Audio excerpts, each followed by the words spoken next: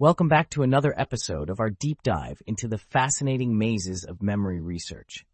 I'm Tom. And I'm Jen. Today, we're unraveling a paper from the respected memory researcher Lynn J. Lonas, who seeks to understand a simple fact. Why do we remember something better when it's presented more than once? This question is at the heart of a phenomenon known as the repetition effect. And Lonas, hailing from the Department of Psychology at Syracuse University, has focused on understanding how this effect is supported through temporal associations in free recall. Now you might wonder, why should we care how our brain handles a repeated piece of info? Well, figuring this out has huge implications for everything from studying for exams to training programs and beyond. Absolutely, Jen. The crux of Lonas's work lies in a concept called the spacing effect. Essentially, the longer the time between repetitions of info, the stronger the memory. But the theories explaining why this happens have been a matter of debate. Some theories suggest that when we encounter something familiar, we don't pay as much attention. But, as other theories argue, we might also reinforce the memory through a process called study phase retrieval, where recalling an earlier memory instance takes more effort and thus strengthens the memory. Lona's research dives into the heart of these debates by using free recall of lists with repeated items. By focusing on the order in which items are recalled, Lonas infers the underlying memory structures. Her method involves what's known in the biz as a critical transition analysis. It's like watching where one thought leads to the next to determine the association strength between repeated items and their neighbors in the list. Now, let's get into the nitty-gritty, starting with Experiment 1. These participants were given a series of words to remember, some unique and some repeated. After a distraction task, they freely recalled the words. And in Experiment 2, much was the same, but without the distraction task. This allowed Lonas to see how the distraction or lack thereof had an impact on recall and the associations made. Across both experiments, transitions to a repeated item were more likely to come from words that were studied close in time to its first presentation, rather than the second. In essence, it seems the brain's context at the time of the first presentation gets reactivated upon the second, creating stronger associations with the surrounding memories from the initial encounter. Which is a win for the retrieved context theory. Basically, this suggests that when we repeat a word, the brain's context state from the first time we learned it gets updated and strengthens our ability to recall it later. But here's where it gets even juicier. These results also hold up against the possibility of participants forming separate representations of the repeated item, suggesting a kind of integrated memory that prioritizes the first presentation's context. In a nutshell, Lonas's work suggests that our memories are more sophisticated than some theories predicted. It's not just about repetition, it's about the mental context we were in when we first learned something. And this nuanced understanding can be a game changer in fields like education and cognition. It's about the quality of memory, not just the quantity of exposure. Fascinating work by Lonas, isn't it, Tom? Absolutely, Jen. This paper does a remarkable job of showing us that our memories are intrinsically tied to the temporal states in which they're formed. It's incredibly revealing. Before we wrap up today's episode, let's take a moment to reflect. Learning, it seems, isn't just about repeating facts until they stick. It's more sophisticated, involving our brain's context at the time of the learning. That's so important to understand, Jen, because it means that when we're trying to learn or memorize something, we should be mindful about how and when we revisit the material. Not just for students cramming for exams, but for anyone looking to optimize learning and memory. Context matters. And repetition is more than just going over the same ground. It's about strategically weaving information throughout our cognitive tapestry.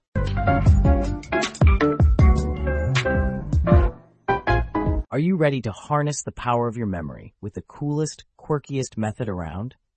Introducing Temporal Tunes, the only service that serenades your cerebral cortex with strategic songs tailored to optimize your memory's temporal associations.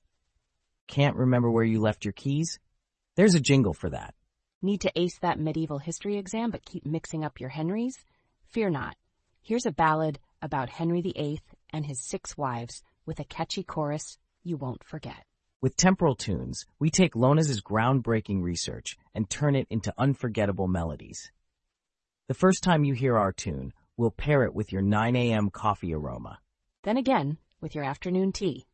Now, the whiff of caffeine alone will have you humming the tune of your history dates or fundamental physics equations. Subscribe now and get a full year of temporal tunes, complete with our patented melodic spacing scheduler, guaranteed to make your memories stick like gum on a hot sidewalk. Temporal tunes, where the learning never stops because the music never drops.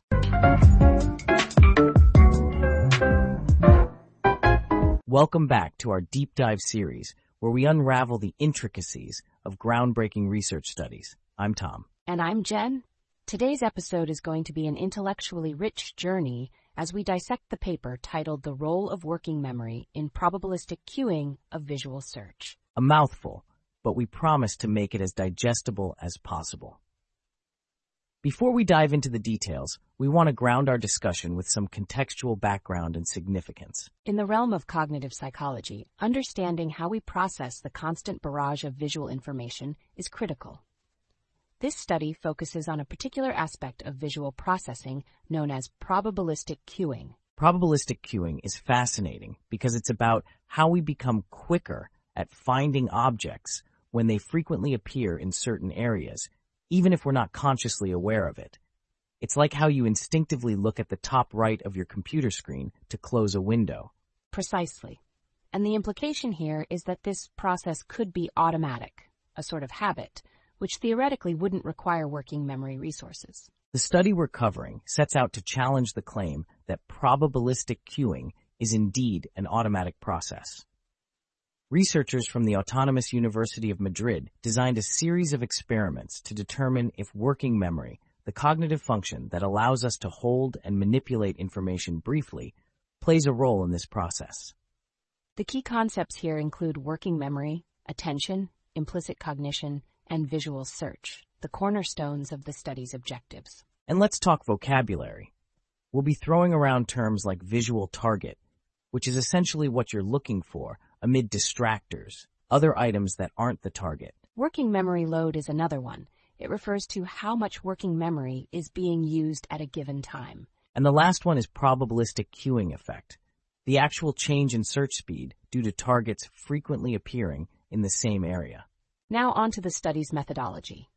They recruited participants for 3 different but related experiments.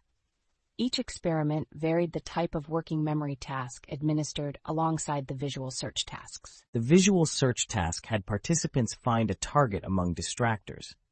Unbeknownst to them, the target appeared more often in one region of the display. This is how probabilistic queuing is introduced.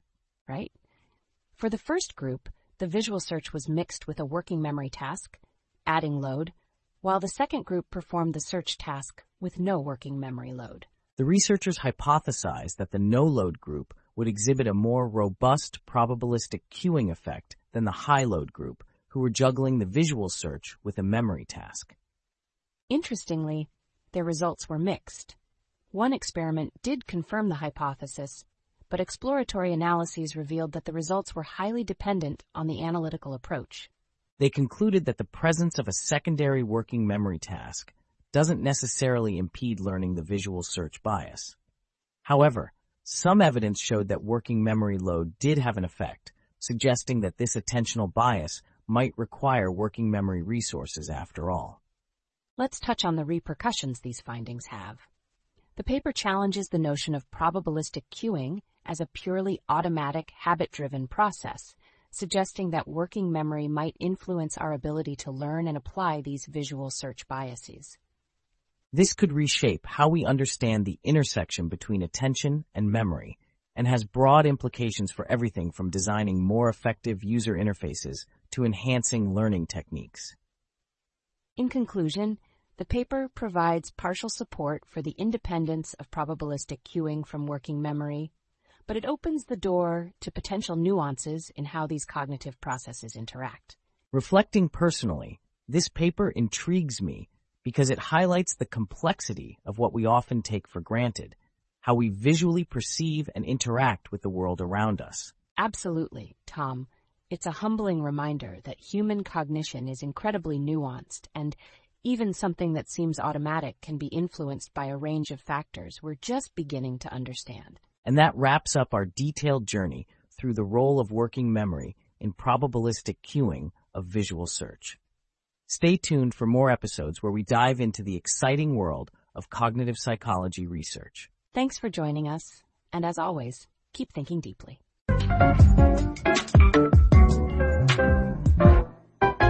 Hey listeners, have you ever struggled to find your car keys or that pesky TV remote? Well, struggle no more.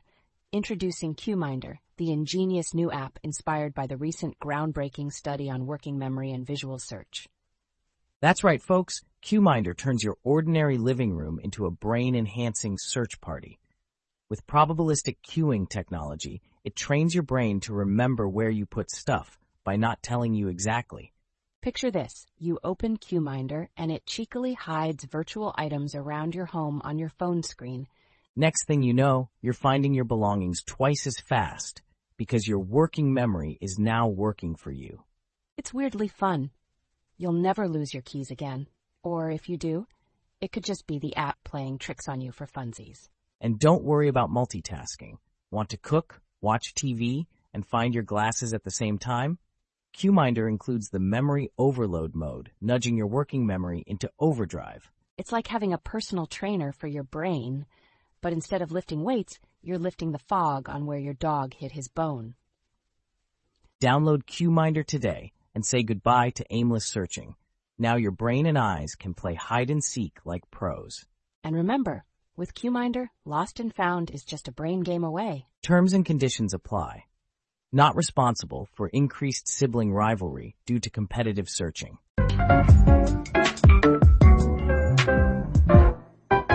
Welcome everyone to another deep dive episode where we unpack groundbreaking scientific papers and illuminate their potential impact on our understanding of the human mind and wellness. I'm Tom. And I'm Jen.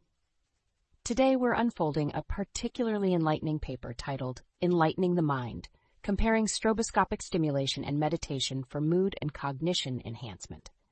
This study could potentially shift our perspective on technology's role in enhancing mental states. Indeed, Jen. Authored by Johnson, Simonian, and Regente, this research emerges from the concerted efforts at the Institute for Advanced Consciousness Studies in Santa Monica, California, and Johns Hopkins University's Department of Biostatistics. It brings into focus the effects of stroboscopic stimulation. This involves a rhythmic emission of flashing lights at specific frequencies, which can elicit a range of sensory or cognitive responses. Let's not overlook that the study also positions stroboscopic stimulation next to meditation, a millennia-old practice revered for its mental, cognitive, and physical health benefits. The curiosity doesn't end there. The paper highlights the concept of technodelics. Tom, can you expand on that? Sure. Technodelics, sometimes known as cyberdelics, refer to technologies designed to induce experiences similar to psychotropic substances, but without pharmacological intervention. The idea here is to leverage technology to mimic states of altered consciousness traditionally achieved through substances like LSD or psilocybin. Now, on to the crux of the research. The study has a broad objective with a central aim to test whether stroboscopic stimulation, both with and without binaural beats, can improve mood and cognitive function compared to breath-focused meditation. Right? The methodology was thorough. They worked with a large sample size of 262 individuals and used a double-blind, fully randomized experimental design, the gold standard in research, to ensure robust, reliable results. As for the findings, strikingly, both stroboscopic stimulation variants led to significant improvements in numerous self-reported mood states, reducing negative affects like anxiety and depression, and enhancing performance in cognitive tasks sensitive to mood. Surprisingly, it seems that just about 5.5 minutes of stroboscopic stimulation might be as beneficial, if not more so, than longer meditation sessions. This point was pivotal, considering the daunting attrition rates seen in regular meditation practices. The implications? Stroboscopic stimulation using devices like the electronic light array, or ELA, might just be a groundbreaking, non-invasive alternative for mental health therapy. Wrapping up, the conclusions this study articulates are eye-opening, catapulting stroboscopic stimulation into the limelight as a potentially more accessible mood-enhancing tool. Personal reflections? Well, this research paves the way for incredible advancements not only in the world of mental health interventions, but also in our broader understanding of consciousness. Absolutely, Jen. The paper is a beckoning light, indicating that the confluence of technology and ancient meditative practices can indeed enlighten our minds in ways previously unimagined.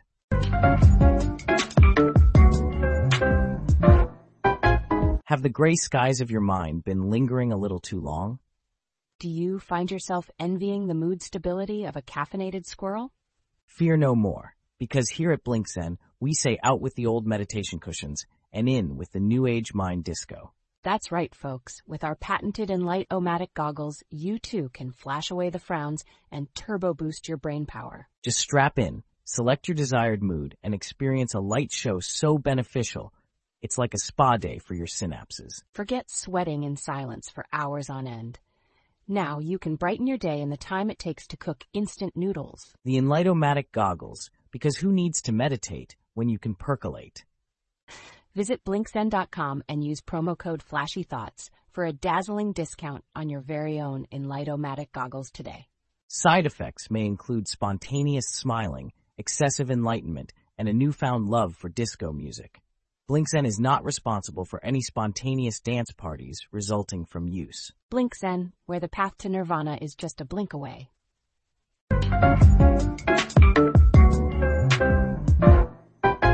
Welcome back, folks.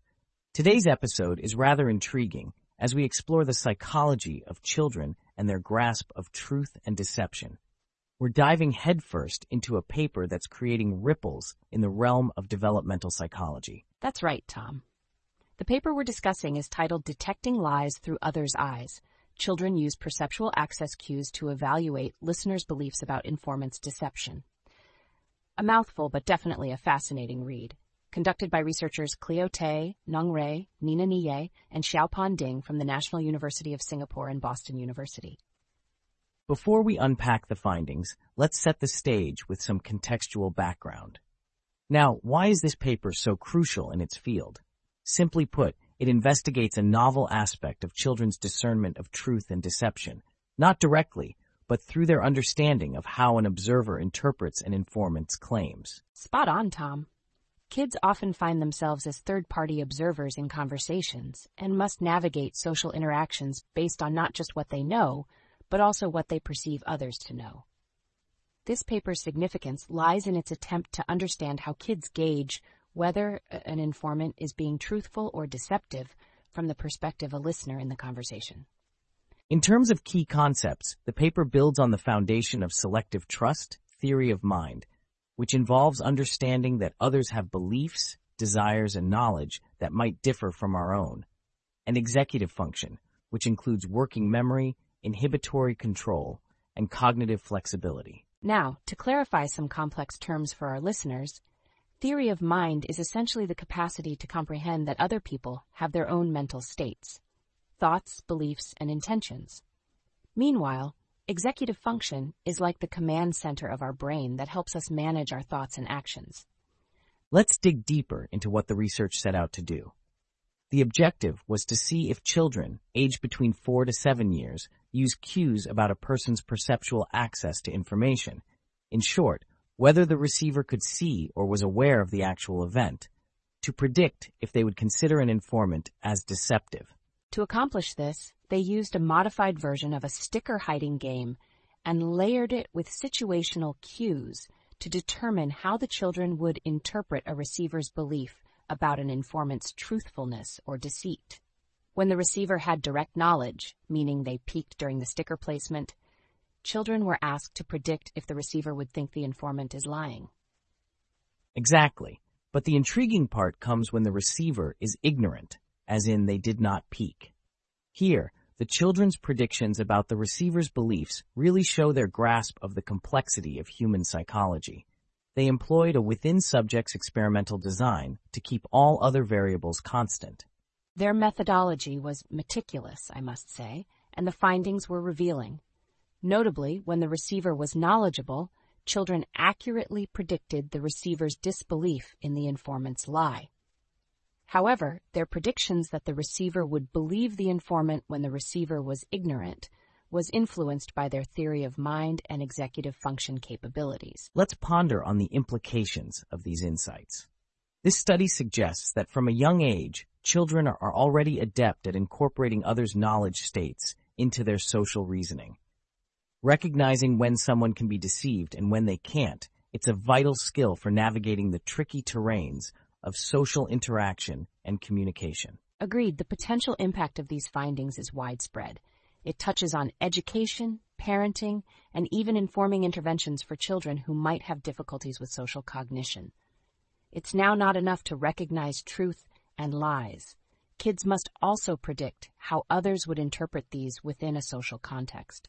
As for our conclusion, we've seen kids as young as 4 exhibit intricate social understanding through their guesses about what a listener believes regarding an informant's word. The involvement of theory of mind and executive function highlights that comprehending deception isn't just an emotional skill, it's cognitive.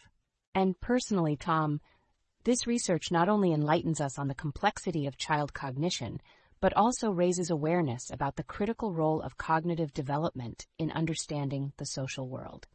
This can't be understated in the grand tapestry of human psychology. Absolutely. That wraps up today's deep dive. Thanks for tuning in, and don't forget to share your thoughts with us. Until next time, keep those minds sharp and those conversations insightful.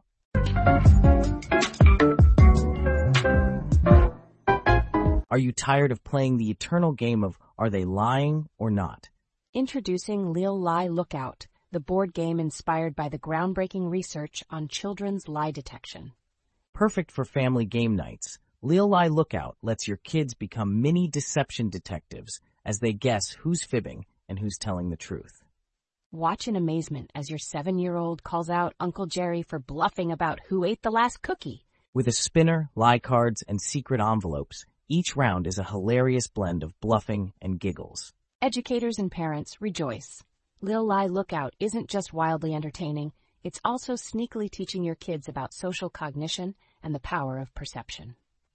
Don't wait for the truth to come out. Snag your Lil Lie Lookout game today and transform your tykes into lie-detecting legends. Disclaimer: Lil Lie Lookout is not responsible for any family squabbles or your kid calling out your San Israel fib. Play with caution, and remember, it's just a game.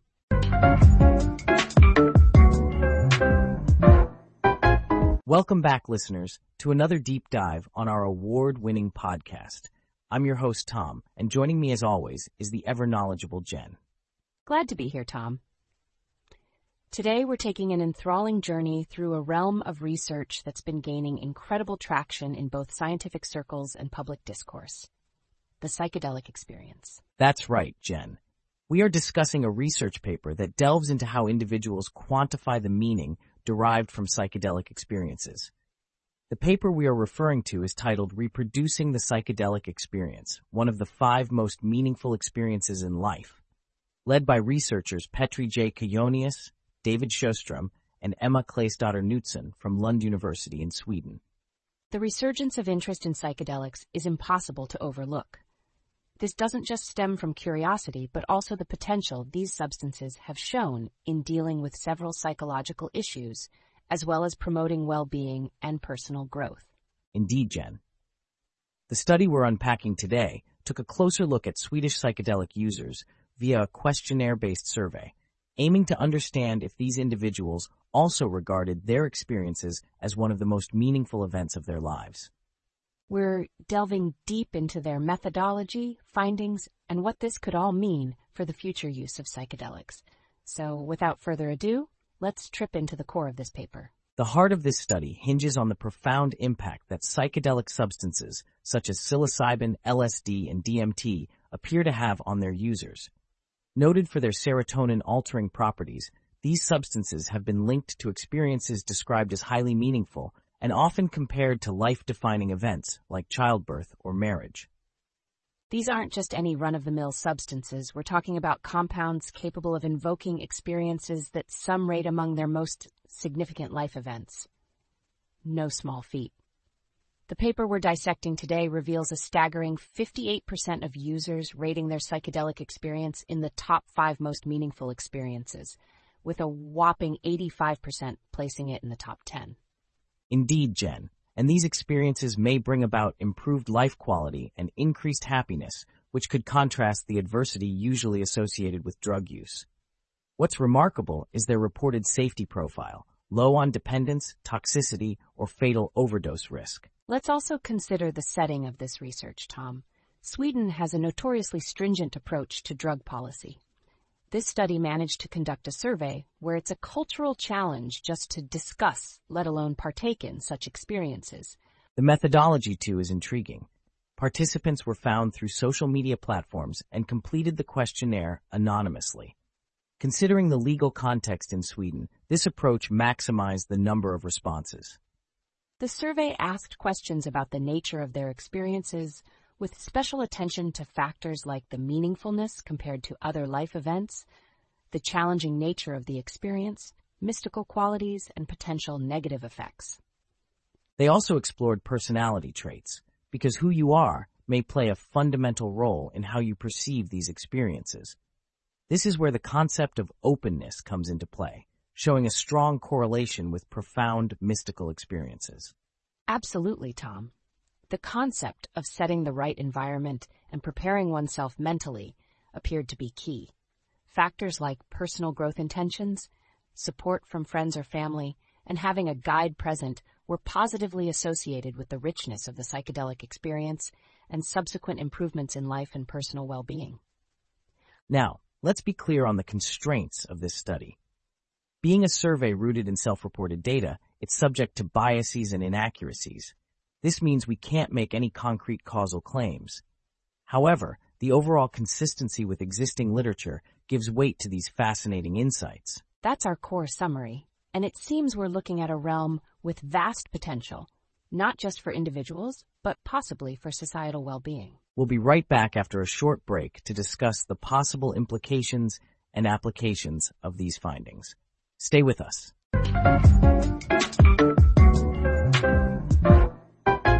And now, a quick word from our sponsors. Are you ready to elevate your bucket list with an experience that's out of this world? Introducing...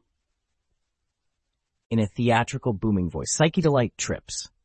That's right, folks. Psychedelight Trips is your new go-to travel agency, not to exotic lands, but to the most mysterious corners of your mind.